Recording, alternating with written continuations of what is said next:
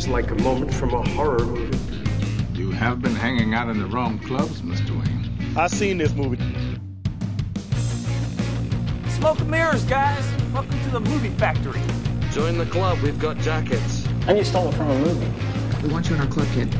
Hey everybody, welcome to Burke Reviews Movie Club. I'm John Burke, and with me, as always, is Coburg and/or Corey Star. How you doing, Hello. Corey? Hello. I'm good, how are you? I cut you off. I apologize. Well, that's okay. So we are here this week, the second week of Speaking My Language theme in August 2020. We're going to be talking about Jean-Luc Godard's film Breathless from 1960, which is a French film, and hence why it's on this month's list. It's a film that I picked because it's a major one on my gap list, as I am a student of film, I study film, I teach film, and Breathless is considered a classic by almost any list, and I've not seen it. So it made sense to throw it into this mix. Plus, it was available to watch on HBO Max. If you have a subscription to HBO Max, it apparently is only on Max though. So if you have like just a Go, which is supposed to be dead, in other words, if you don't have a way to log into HBO Max, it will not play for you. But you can rent it on other services, as Corey learned the hard way. So Corey, how you doing? I'm fine.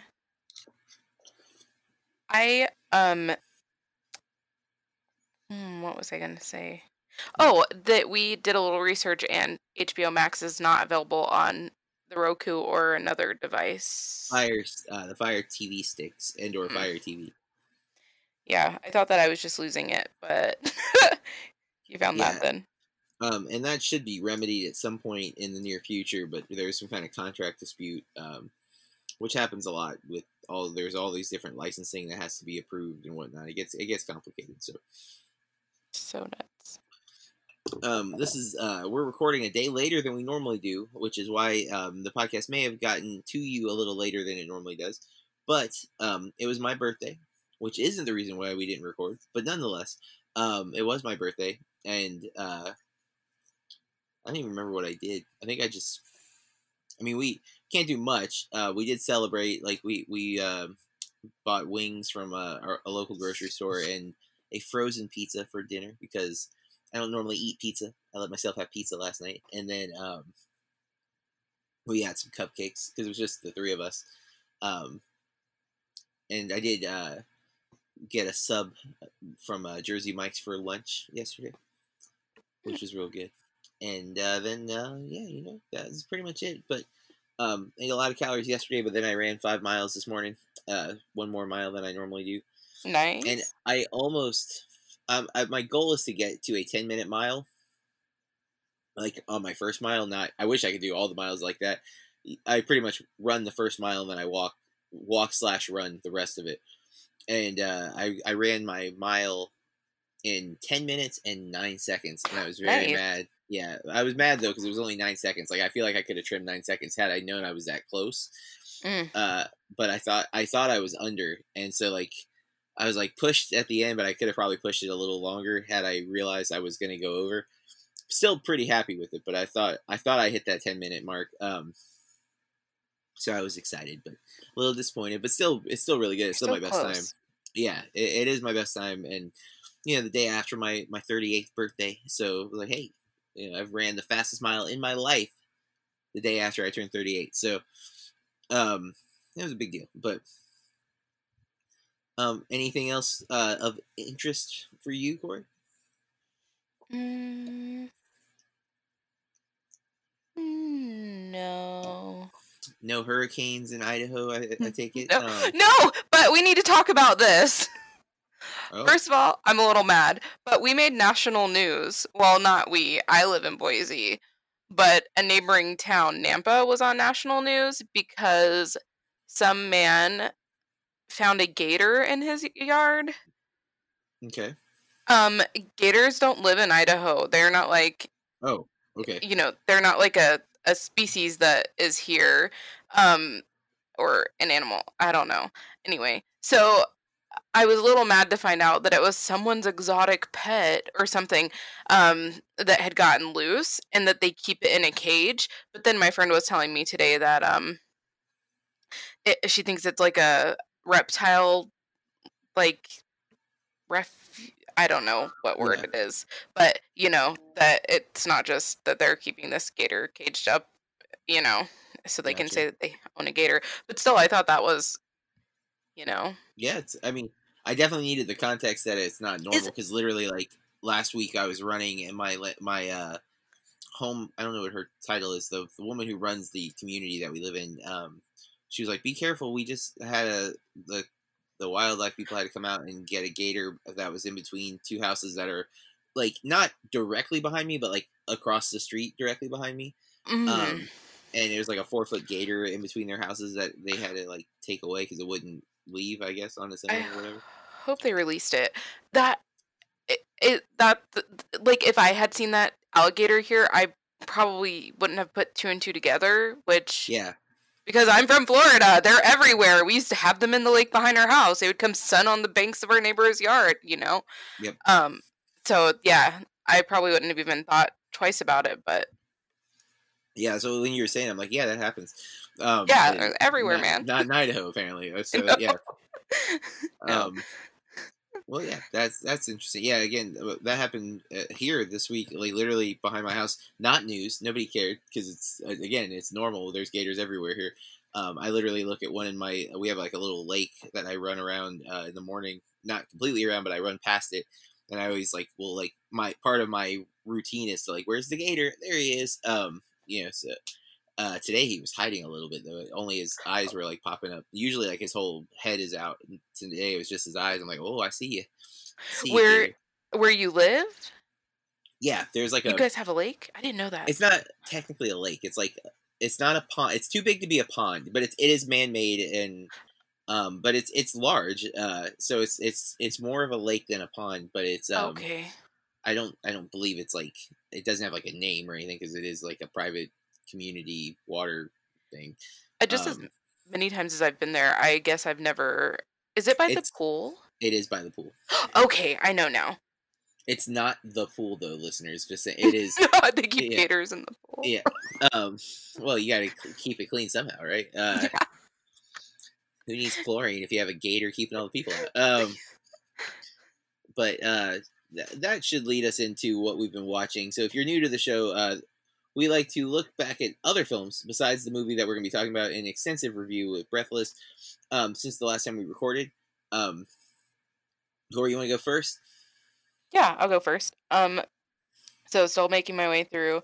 I always want to start singing Vanessa Carlton. What is it? 5,000 miles. Still making my way through Parks and Rec. I'm in season 6. I watched a movie. I think it's from 1972. Called Patrick. It's an Australian horror film. And yeah, it's about a man in a coma with telekinesis. It sounds really cheesy since I'm saying it, but I liked it. That was pretty interesting. I rewatched. I was trying to find a movie that I already knew so that if I fell asleep because I wasn't feeling well yesterday, I wouldn't be mad about it. So I rewatched 1992, I believe, Buffy the Vampire Slayer. Oh yeah, and I forgot how great it is because I don't think I've really watched it as an adult, maybe. But I was just like, oh my god, there's Ricky Lake in a 5-second part, or I just forgot all the cool people in it. And I remember seeing that in the drive-in in Auburndale when I was a very small child. And I watched I See You, which is on Amazon Prime. I think it's from 2020. It has Helen Hunt in it, and I'm not sure about all the other actors in it, but I liked it. I can't really talk about it because it'll, give spoiler kind of thing. Yeah, I feel like anything I talk about could possibly. But I thought that was interesting as well. It's like a mystery suspense thriller. And then I started watching on Shudder, a Shudder original, La Llorona. Not to be confused with The Curse of La Llorona. Okay. I saw some people watching that. I thought it was that movie, and then right. I saw that The Curse in theaters and was greatly disappointed. But I'm glad that they they like made that distinction too. I don't remember. I think he might be the CEO of Shudder, but he was like not the same, totally different. So yeah, I'll let you know how that goes. Gotcha. I started watching The Curse of La Llorona on the plane back in October when I was coming back from Atlanta, and I don't remember if I stopped because it stopped, like I ran out of time, or Oh. if something was happening with like maybe it kept getting interrupted because like there was turbulence and stuff on the way home, so it might have been like because whenever the pilot comes on, it like freezes up. I can't remember for sure. I didn't finish it, and I never would decide to go back to it because I wasn't that into it. But yeah, was that it? I didn't mean to cut you off. If not, No, that's it.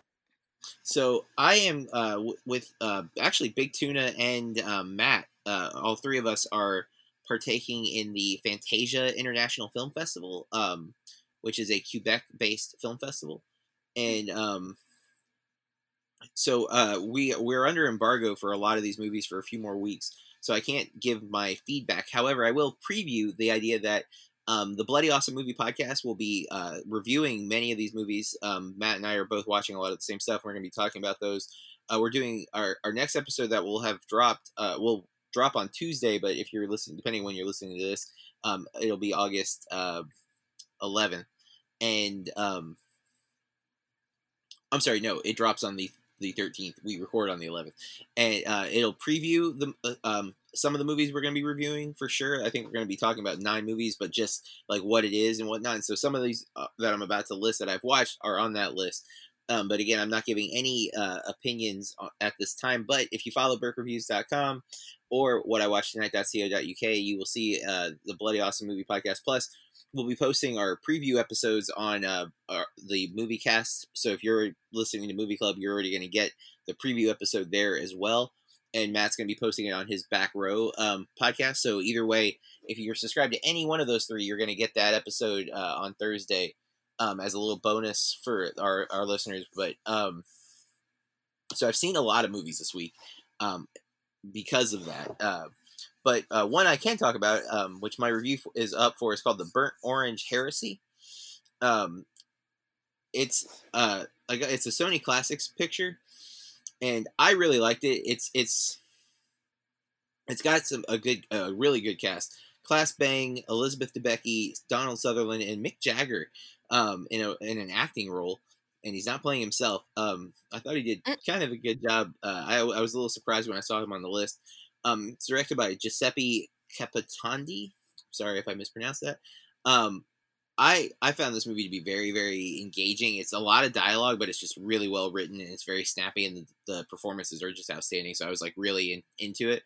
It goes in kind of a weird direction, but I didn't dislike it, so I was still like on board. But my full review for that is up at Burke Reviews now.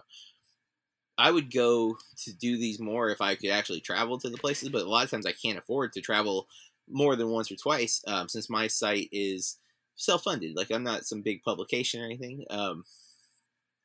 We don't have that kind of income. So if I could do that online, though, I would cover a lot more independent film. It's been really cool being able to see so many films by so many different filmmakers who I've not heard of, and just gives me hope for the future of the art. The other side of that doesn't give me hope is that theaters are probably going to close. But, I don't know. Do you keep? I mean, I know that they've been telling us that they're going to reopen and they're going to reopen, but like it popped up on the app the other day that they're reopening the 21st, and I mean that's less than 2 weeks away. So I don't know. Yeah, I'm still apprehensive. Like especially with Disney putting Mulan on Disney Plus.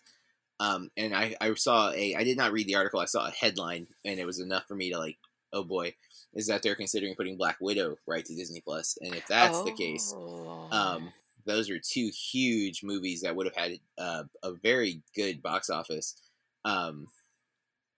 Given the track records, I mean, if you look at Disney's live action adaptations, they've all made a lot of money, and adaptations of their animated stuff. And then, and granted, Mulan was, I think, one of their lower performing animated films at the time, but it has quite a fan base at this point. So I thought this one was going to do really well. And then Black Widow, I mean, Marvel has not underperformed I think their lowest movie is like $200 million. So like, That just blows my mind.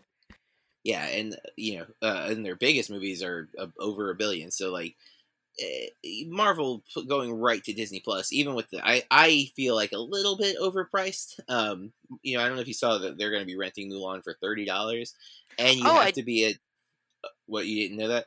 I didn't realize it was to rent. I thought you could go ahead and buy it. No, it is $30 to rent, and you have to be a subscriber to Disney Plus in order to rent it. So, that means you're already paying what is $7.99, I think, if you just have Disney Plus, and you have to already be paying that to be able to then spend the $30 to rent Mulan. And I'm not saying that's too high. I don't think I would personally pay that much money for that movie. Unless I can guarantee my wife and daughter want to watch it, because then if we were going to the theater, I'd be paying $30 anyways, so I could maybe justify spending it as a rental. But man, $30 to rent, I almost would like. I'll wait 6 months and buy it, I guess. For like 20. I don't know. I would have seen it in a heartbeat in the theater, but. Same. So I felt like with that movie, the first trailer that they released, I was not very interested. But the last trailer that I saw, I can't even remember what movie it ran before. It's what are theaters, guys? And I was just like 100% in. The other weird thing that has happened in relation to this, we don't usually do movie news, but since we're talking about it, they had pushed Bill and Ted Face the Music to September something. I think the 1st or the 4th. It's the first Friday of September. And they were going to do same day theatrical and VOD, which is one of the first times they've done that. There's a whole dispute with Universal over that. They've now minimized time because of the Trolls World Tour. But it's not a Universal movie, but it's the precedent has been set. And now they moved it back up a week. It was already going to be August 20 something, and they pushed it back, and now they've moved it back up, I guess, in anticipation of the theaters opening. But I'm still holding my breath, guys. Especially, literally, I might have to hold my breath for the entire 2 hours so I don't get coronavirus, because Florida is still a wildfire of virus spreading, and I don't want it. So while I do go into public, they say the worst place for likelihood of getting it is crowded restaurants or bars, because most people will take their masks off to eat and or drink. The spittle that comes out of their mouth can then be picked up in the air conditioning, because while we think of it as like globs of spit, it's microscopic spit that's really the nightmare. And because the AC can actually carry some of those more microscopic size pieces, when you're not wearing a mask, it's more likely that you would inhale it and or excrete it. And then I just don't believe that people who don't want to wear a mask are going to wear the mask the entire movie. No, they're going to take it off as soon as the lights go down. Right. And maybe a theater employee will try to get them to put the mask back on, but I just don't. I've seen theater employees ignore blatant disregard for rules many times. Yeah.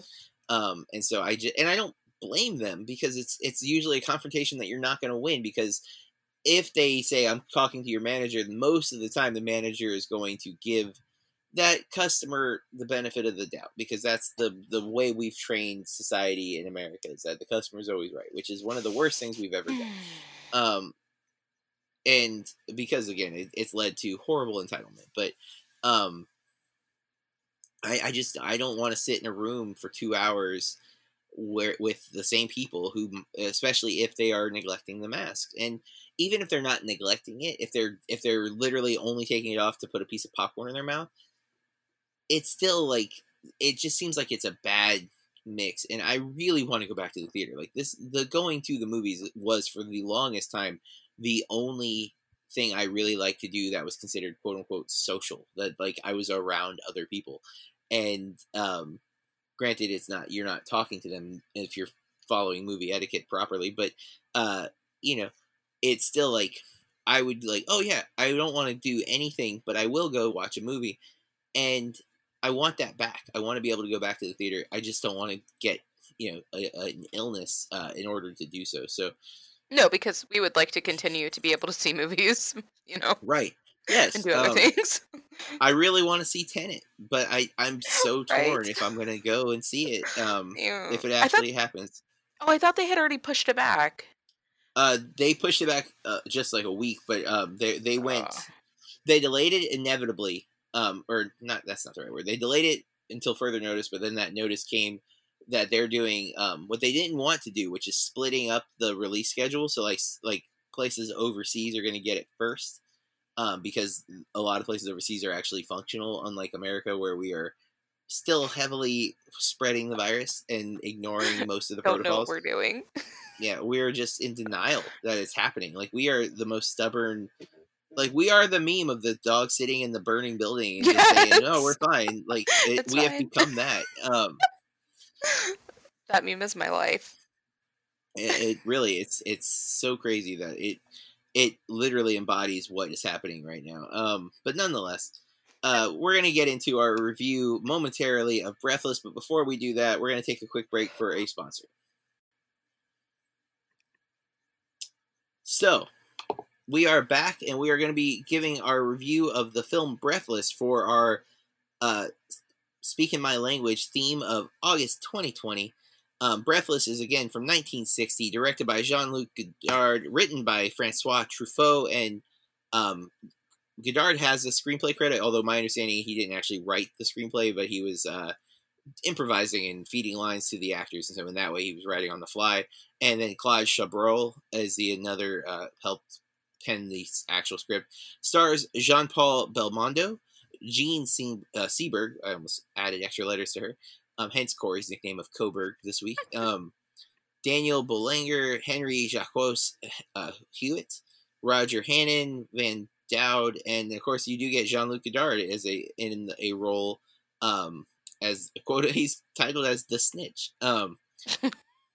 Yeah, so I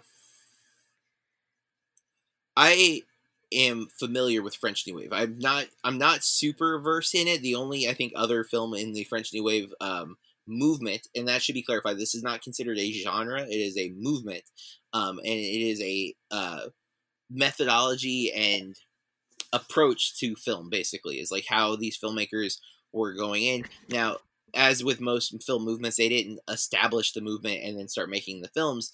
This was labeled as a movement like German Expressionism, or technically Dogma 95 was, I think, an established, like they had a set of rules before they started making the movies. That's not usually how it's done. Interesting. But 400 Blows is the other New Wave film that I've seen, which is directed by Truffaut, who wrote this script. And then Francis Truffaut, if I'm Francis Truffaut is also in Close Encounters of the Third Kind in a major way. He's the French guy in that movie. But he and Jean-Luc Godard basically are credited with like the idea of an auteur director.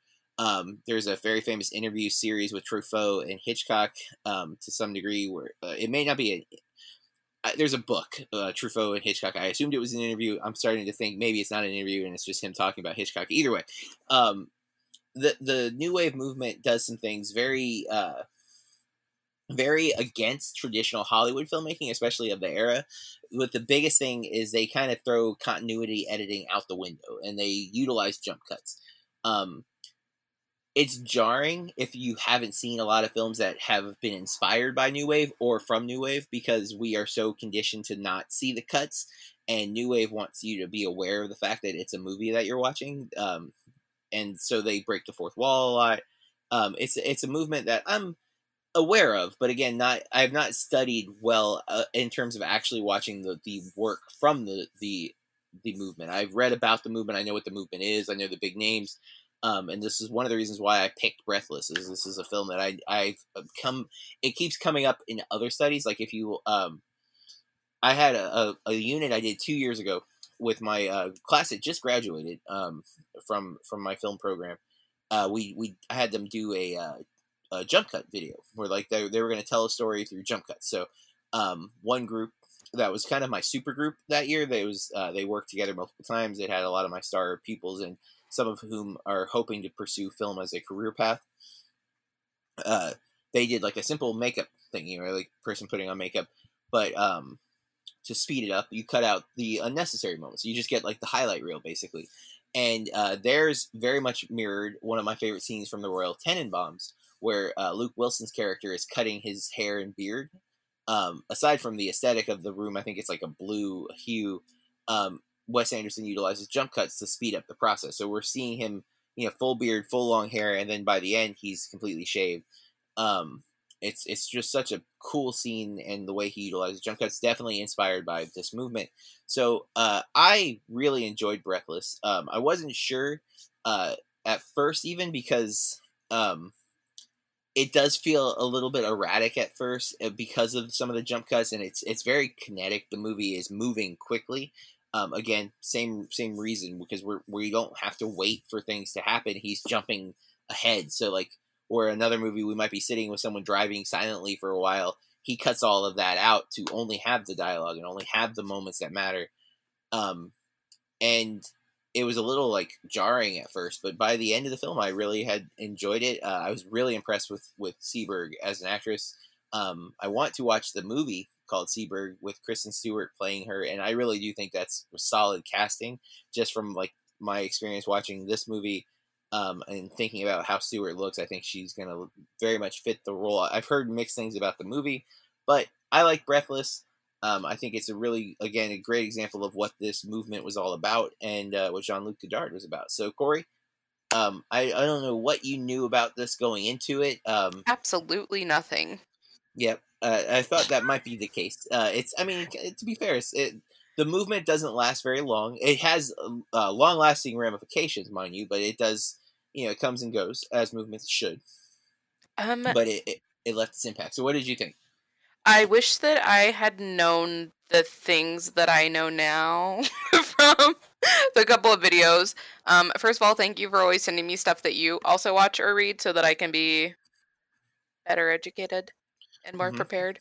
And then I found like a 10-minute one that I found very interesting. It kind of just like expanded on that first video that you sent me. So I wish that I had like watched that before I had watched the movie, because I feel like I would have appreciated a lot more in the movie. Like, I noticed the jump cuts, it wasn't that. Oh, go ahead.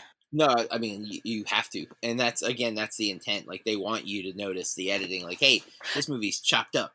Yeah, and, most of them were fine, but there was one, I think it might have been at some point when they're both in the car, that it felt like it jumped a lot, and I don't know, that was like the most jarring to me, I guess.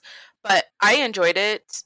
I actually would really like to watch some other movies in this, that came from this movement. I kind of think a lot of the things within the movement are pretty cool. Yeah, I mean, it's the character here is very like Michelle is the male character, and then Patricia, or I guess they just call her Patricia, is Gene Steinberg's character. He is like awful towards women, like, and yet he's clearly like really into her. And I having just seen Bonnie and Clyde recently, and then finding out that Godard was originally supposed to direct Bonnie and Clyde. Oh. Well, that was in the video. Yeah. But they took it away from him because he was like going rogue with it, which makes sense given what I know about Godard.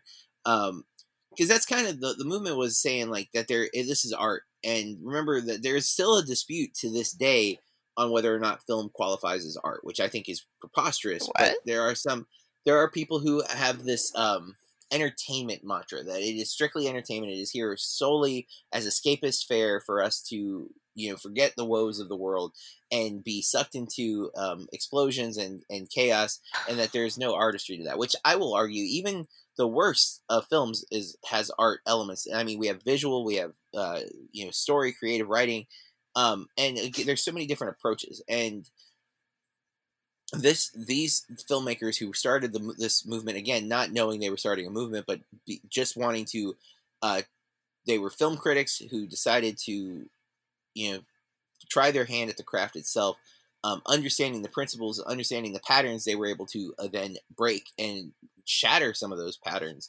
and that is part of what art does, right? You know the rules, you know how to, once you understand the rules or the guidelines or whatever you want to call them, you're able to bend or break them in creative and useful ways. And that's how we get new film. Like, that's why when you see people talking about genre films in a critical way, a lot of times they will say that it doesn't add anything or doesn't do anything new with the genre. And that's just their way of saying, this feels like something I've seen before. And so it's not that it's bad, it just doesn't stand out amongst the crowd, right? And the movies that we suddenly will do something new, like when Get Out came out. Get Out did new things with the horror genre. They subverted expectations. Jordan Peele subverted expectations. They used visuals that we hadn't seen before. He reinvents his horror language in a way that was easy for people to understand because he's very versed in cinema. But then did like just outstanding new things with it, and that's the key. And that's what this movement did, is it took things that you were familiar with and it bent and broke them in ways that people hadn't seen before, and it got people excited again about the art. And even now looking back at it, we see the influence that this genre still or this movement has on films of the era. Again, like Quentin Tarantino, really big advocate for this style of filmmaking. Wes Anderson utilizes pieces from it. Those are two guys that we consider, technically they're auteurs. We call them a lot of times, like Tarantino falls in the postmodern because so much of his movies is not original content, it's repurposing of someone else's content. But you know, I need to explore more of this for sure. And again, it's a short-lived movement, so there's not tons and tons of examples from it. But 400 Blows is the one that I assume you've probably not seen, right? I have not. It's usually the one that people first will be drawn to for this genre. I would prefer. I would say Breathless is a better entry point. I found 400 Blows to be less engaging, mainly because it's a kid protagonist, and I didn't think he was like a great protagonist. I was kind of like, you're a crappy kid, and I would punish you.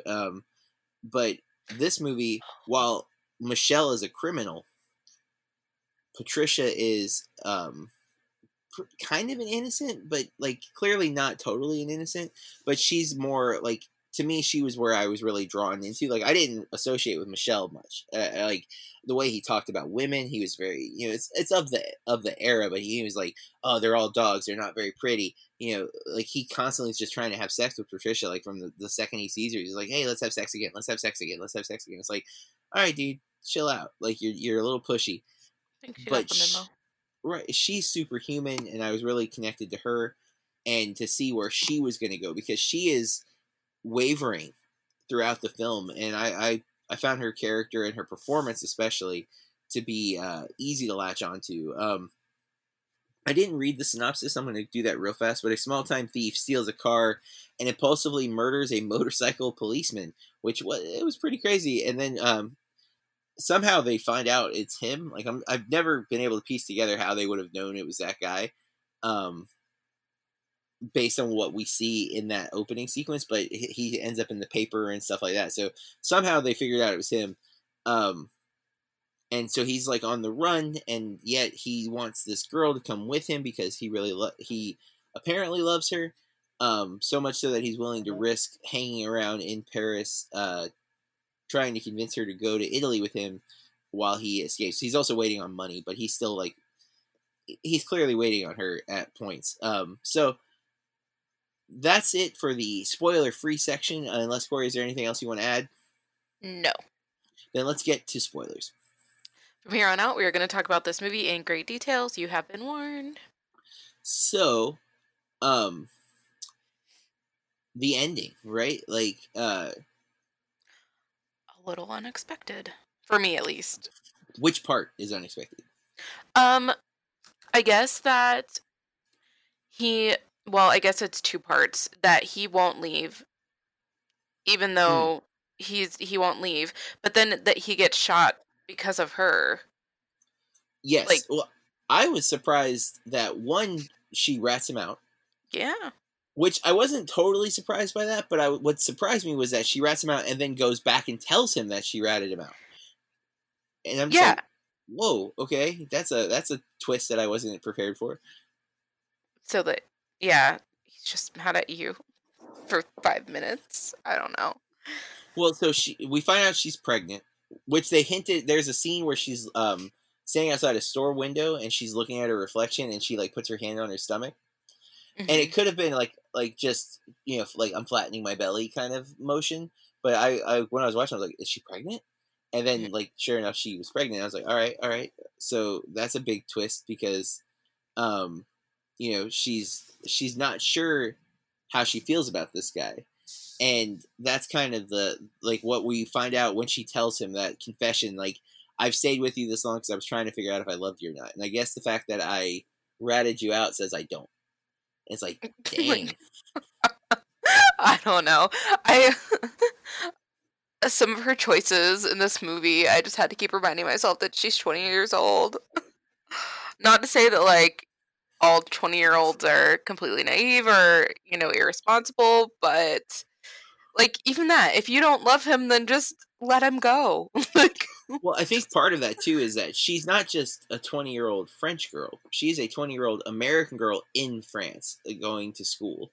And I think that's important too. I think there's maybe some commentary about like the American sensibilities or maybe the American behavior or even, you know, the like she's she's had sex with him a couple times, but she still is like apprehensive about being in a relationship with him or committing to him, and that's you know, it's of the era. I think too is 1960. You know, free love and all of that is starting. But I do think her being American is significant to the plot. I think that's it. Like in terms of her character, I think that's an important detail that we can't overlook. we're flighty. Maybe, yeah, like it. Like, You know, we suffer from our feelings, right? Like this is what I want right now. Later, I oh may not yeah, want this, and I don't want instant that. gratitude. Yeah, which now we think of, we associate that with cell phones, but I feel like no, I think that's just always been our thing. Is we want what we want when we want it as fast as possible. Is why fast food became a thing. You know, Or like also maybe I was wondering if she made that decision to call the police on him because then the choice would just be definite or like well, permanent. I don't know you're what word. right. I mean, I don't think she expected him to die, and that No, no, ending. no. Which I want to point out too, Michelle, or I should give the actor's name a little bit more. Hang on. He has this movement he does where he rubs his thumb across his lips. He does it, I think, at least 3 times in the movie, where like he'll take his thumb from the right side of his face and go across. And she mirrors that at the end of the movie. She does that. She's looking directly at the camera and she does the motion. I found myself drawn to do that, and I don't like. I've never done it that. Like I've wiped my lips before, but I've never done it with the way he does it with his thumb because it's like it's just this weird kind of like you're not really wiping as much as you're just rubbing across. Like it's supposed to be like you're thinking. And her doing that at the end, I think, was important because I think she realizes she did love him to a degree, and I don't. She definitely didn't want him to die, and like she feels responsible, but at the same time, maybe she's got this kind of cold indifference, which he's expressed throughout. Like when he kills the cop, the only thing that he has is fear of being caught. He's not. He doesn't seem remorseful that he killed a cop in the movie, right? Like No. he runs off. He's doing things. You know, he goes and steals money. Like he is. Uh, There's like no redeemable qualities about that guy. No, he's a jerk. Like he goes to see one girl that it seems like he slept with before and he asks if he can have however much money and she says that she doesn't have it but she offers him another amount and he says no, just keep it, but then he like robs her money. He steals her money out of her bag. Yeah, I don't know. yeah. Like And even when they sleep together in the film, she comes home and her key's gone, and he's like in her bed, like you know he just stole the key. Which that I guess it looks like a hotel setup, but I guess it was like how it was done. Well, maybe hers is like temporary housing because she is a student or whatever. But they have like the key in behind a desk instead of like her having her key, and that's like I don't know. I would never want. I'd always want to have a key on me. I wouldn't want to have like to stop somewhere and get a key. yeah. Or that my key's just hanging for anyone to grab and go into my apartment, you know, which is Yeah. what happened. So, Yeah. uh, but I really liked a lot of those scenes. There's a scene where he sees like a Humphrey Bogart poster. I'm assuming it was the Maltese Falcon, but I'm not 100%. But he like stops and looks at it, and we get like a close up of the poster. There's obviously a lot of adoration um, for cinema and film in this movie. The characters are aware of movies and film. There's a scene where she's interviewing an author of a book, and some of the questions, they definitely felt kind of improvised to me, which I'm sure, based on what we've learned about the filmmaking process for this movie, I definitely think is the case. Which does that sometimes in a lot of movies that doesn't work for me. This one, because they're drawing attention to the fact that this is a movie, that this reality is not real, I don't have that same complaint. I still noticed it, but I feel like that's okay because that's what they want us to do. They want us to be aware that this is a movie. But still, like some of the interview, like she keeps asking him what his biggest ambition in life is.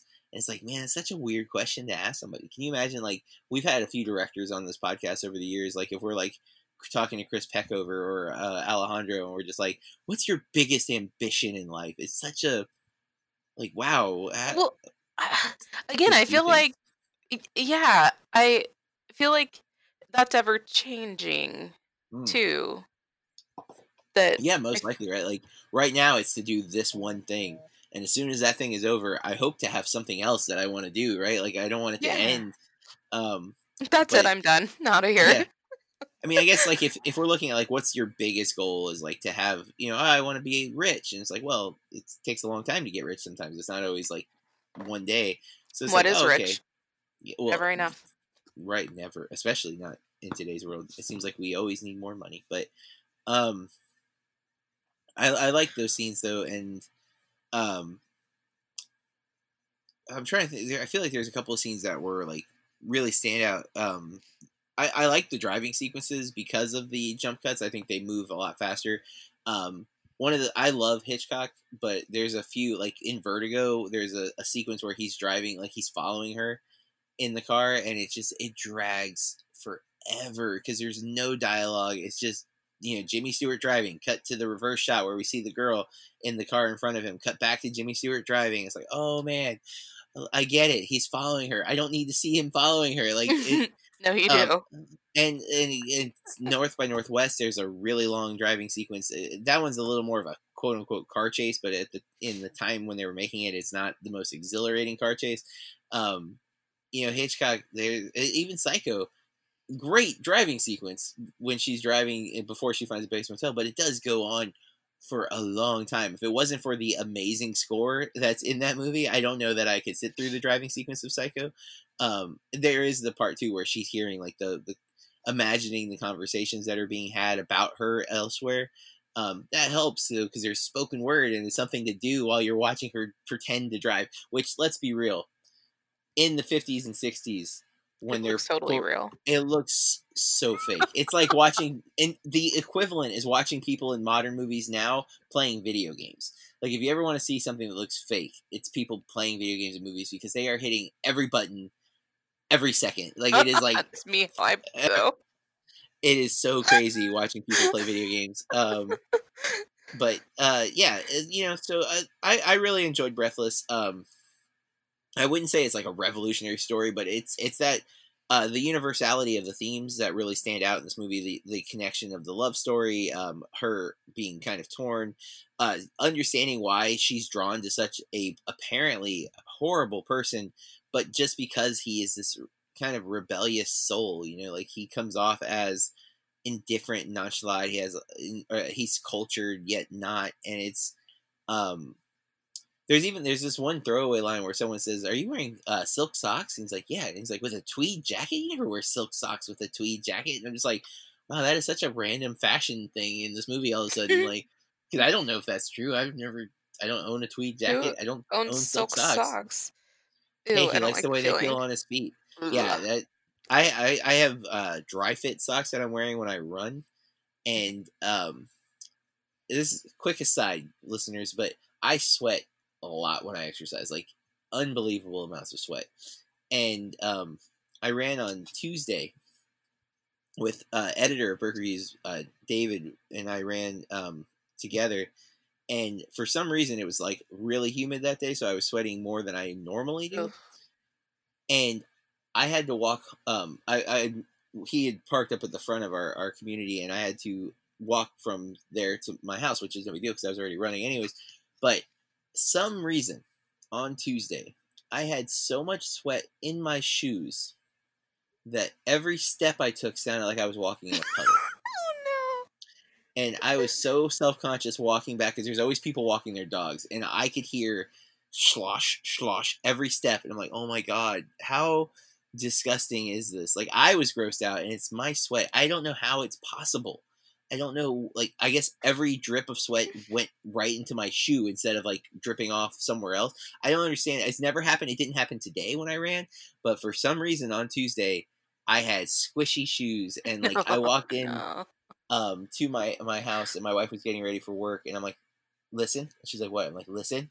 And, like, I stepped into the house. She's like, oh my god, that's so gross. I'm like, I love it. you are so right. I don't understand how this is possible. Luckily I have shoes just for running, so they got to sit for 2 days before because I run every other day, before my feet were back in them. And it didn't squish on Thursday, so I don't know what changed on Tuesday that had so much sweat in my shoe, but hence I don't wear silk socks. That's where that came from, everybody, in case you just skipped ahead for some reason. But yes, because I can't imagine silk socks would have been ruined by that sweat. I want to talk about a couple of things because did you watch that video that I sent you? Yes, I did. By Cinema Tyler, which is what I learned from watching Breathless, and then you sent because I'm gonna probably go back and forth between both. Where did it go? Jean-Luc Godard in French New Wave cinema transforming film to this day, and Mhm. 4-minute mini doc M2M Made to Measure is who did that video. I think that just this movement is so intriguing because, and I see that like filmmakers do it today, but I guess I didn't realize like how against the grain it was back then for people to be doing what they want. And sometimes it was because they had the low budget, but like having a small crew. We've watched movies by a few directors that are like this that, you know, use is it Sean Baker who used his iPhone camera? Like Correct. Just using whatever, and I think that it's really cool because it makes it attainable for people who maybe I don't think that only a few people should be able to make films, you know. And seeing that I love that. that it was back then why this started. The very small crews. I loved when they showed like the small interview with one of his actresses, and they were asking about, does he dress you? Like, is there a wardrobe person? Are you? Oh yeah. And no, he let his actors and actresses dress themselves, and I think that is amazing. Sorry, go ahead, keep going.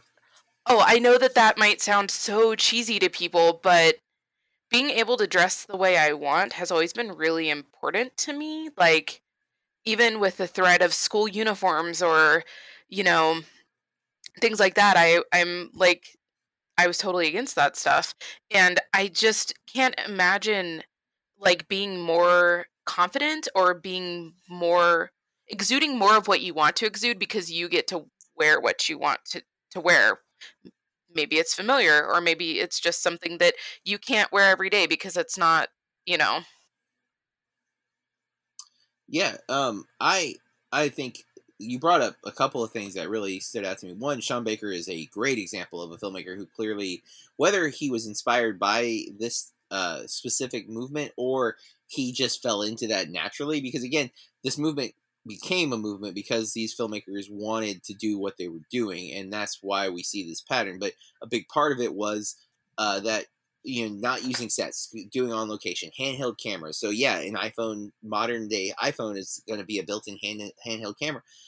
You see it with Aronofsky in Black Swan. Specifically, The Wrestler though is like full of that, you know, handheld camera. Tracking shots, just tons and tons, which actually reminds me of 400 Blows a lot. A lot of 400 Blows is just a kid walking.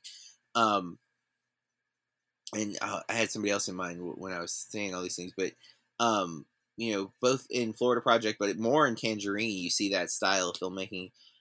this kind of cinema verite. The camera is there. You're aware of the camera. It's definitely a really compelling film. And I watched another one that I don't think I sent you. One was The Discarded Image, Jean-Luc Godard, Liberated Cinema, where it kind of goes more into all of his movies, not just it gets into detail, and I really like that one. And then the one that the 4-minute one was Made to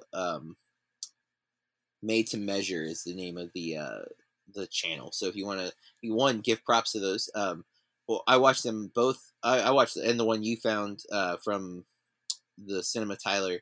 I watched those 3 after watching Breathless. But again, I was familiar with New Wave. I tried to read up on all the movements. Some film classes will teach that way. They'll teach by movements because they're somewhat chronological. You also have I feel like Italian New Wave is also the Bicycle Thieves is another movement. I can't remember if it's called Italian New Wave. I feel like it is, or something like that. But we watched Bicycle Thieves on this podcast not too long ago. There was another movie I was thinking about when you were talking about Jean-Luc Godard. And Italian neorealist. That's what sorry. it is. Italian neorealism, which they are similar to French New Wave, though, as far as like stylistically. They not so much with the editing, though. The editing does not draw attention to itself, but as far as it comes off as very harsh, real, actual location instead of sets. And the Bicycle Thieves is a great. I love the Bicycle Thieves. I feel like 400 Blows and that are similar in terms of structure, maybe even plot. But I love Bicycle Thieves. Where 400 Blows, I was like, okay, it's fine. I don't, not to like. It just didn't make me want to keep watching it. Where Breathless, I honestly could rewatch this movie. I really found it to be compelling. I really like Seberg's performance. The some of the New Wave stuff, I'm a fan of continuity editing. I do prefer the edits to be invisible most of the time, but I am conditioned with traditional filmmaking, as most people are. But this film, after I got in the flow of it, I was definitely on board with their the jump cuts and stuff. So for me, I'm ready to rate this unless there's anything else you wanted to add. No. I think this was an obvious must see, like, especially if you were really looking for film to understand like how it's transformed and how it's changed and where modern day filmmakers take influence. I think this is a must see film for that. Why it's been on my gap list for a really long time, and I'm finally glad to check that box and move it off of there and into my have seen list. I knew nothing about this film. I'd heard of the director. I am going to go with must-see film too. I would suggest maybe if you also don't know a lot about it to do some research before, because maybe you'll appreciate it more then too. Yeah, you're definitely going to notice if you've only seen traditional Hollywood style filmmaking. You're going to notice things that are off or different. And if you do the research ahead of time, that's what it'll point out those things. If you've already listened to this whole podcast, then you've heard a lot of that stuff from us. So you've kind of done research on accident. We forced it down your throat. But again, no, check out those videos that we mentioned from those 3 different channels. And there's tons of other ones out there. I think also, though, like, you're much more well-versed in film than I am, but, like, now it's not weird to us to see movies that have been filmed on location and not on, like, sets and stuff like that, so... Yeah, a lot of... most... Not most, but a lot of filmmakers... I remembered the movie I was thinking of. Once is a really great example of guerrilla filmmaking in that he was doing a lot of it, quote-unquote, illegally because they didn't have permits to do a lot of the stuff they were doing. But definitely hits the new wave. We forgot that. It's so raw, so not actors even. They're 2 musicians who were acting only in that movie, to my knowledge. I don't think Hanson or whatever her name is. Yeah. She liked one of my Instagram posts a while back. I saw that. Yeah. It's rad. Side note, listeners. Edgar Wright told me happy birthday after I tweeted at him begging to let me see Last Night at Soho. He denied that. But he did tell me happy birthday, and he made a joke, that made me happy because he didn't just say no. He said no X, which I'm assuming the X was like his signature. So I appreciated that much attention. So made my day, made my birthday. It really did. I was so stoked. I was like, oh my god, I've tweeted him many times, and this is the first time I got a response. So I was excited about that. So I follow him too, and I think that the cool thing about so many social media platforms is that you can see like what people you follow or like are also liking or commenting on, and I'll see him like hop into people's posts that aren't even about him. Yeah, or, yeah. You know, and he like will comment. I'm like, okay, cool. You know. Well, he's a true student of the art too. He loves movies a lot. He's turned me on to many films. One that we'll be watching in a couple months. Eyes Without a Face. I bought on Criterion because of his suggestion. I've like wanted that movie, and this is gonna sound so bad, but guys, because of the cover, the Criterion cover is so intriguing to me. I know what it's about, but you know that there's just something about that cover. I get it. If Edgar Wright holding it up only made it more appealing to me. So, that's our review of Breathless. We'll move on from here. Next week, I'm so excited. We're watching a 2019 film, Portrait of a Lady on Fire, which is now on the Criterion Collection, but it's also on Hulu. It is a foreign film. I don't remember the country of origin. I feel like it's Spain. But I also think that maybe one of the characters is not Spanish, so there might be multiple languages in this one. I'm not 100% on that. But I've been wanting to watch this for a while for a couple of reasons. But the most recent like big push that made me really want to see this, and I've been waiting, was Kumail Nanjiani in his podcast with his wife Emily. It was Emily and Kumail Staying In, which ended after 12 episodes. Their whole point, it was a temporary thing while we were on quarantine. I don't think they foresaw that we would continue to be in a state of like we should be on quarantine, even though we are technically not. But Kumail watched this while on quarantine and said it was one of those films that he knew instantly was a all-time favorite for him. Like it just clicked with him so much. And that was such a recommendation that it's just been on my radar. It has a 95 Metascore, 8.1 IMDb user score, directed by Celine Sciamma. I probably said that wrong. The premise is on an isolated island in Brittany at the end of the 18th century, a female painter is obliged to paint a wedding portrait of a young woman. Now, I don't know, is Brittany like Britain? It said French, that it's a French Oh, so there's another French movie. So it's just like all French movies this month, guys. Apparently. Is Cachet French? What? I mean, it's the next movie after Portrait of a Lady on Fire. Cachet is. Oh, I was just joking, but I don't know. Well, because City of Lost Children is, so like that will be all five. We should have called this something different. But hey, you know what we? It is do? French. Oh, okay. There you go. Apparently, this is French month. Apparently, our language is French because this is speaking my language. I do like French. But yeah, so we'll be watching Portrait of a Lady on Fire. We'd love to hear from you what you think about that film. You might have already seen it. I know the Slash Filmcast covered it a few months ago. I can't wait to finally listen to that episode. I've had it in my downloads for a while, and I just keep pushing it back. I'm like, I'm going to watch it in August. I bought it on Criterion blind. So, Kumail, thank you for the suggestion. I know you're a listener and avid subscriber. But if you like the movie or if you hate the movie, let us know. Hit us up on social media. You can follow me at Burke Reviews on Twitter, Instagram, Letterboxd. Corey? At Corey R Star, 2 R's on the end. And if you like what we're doing on this podcast, we ask that you rate and review. It helps other listeners find the show so that they can hear our ramblings and engage with us. We are very, very grateful for all of you. Stay safe and keep watching movies. This has been a Burke Reviews podcast. BurkeReviews.com.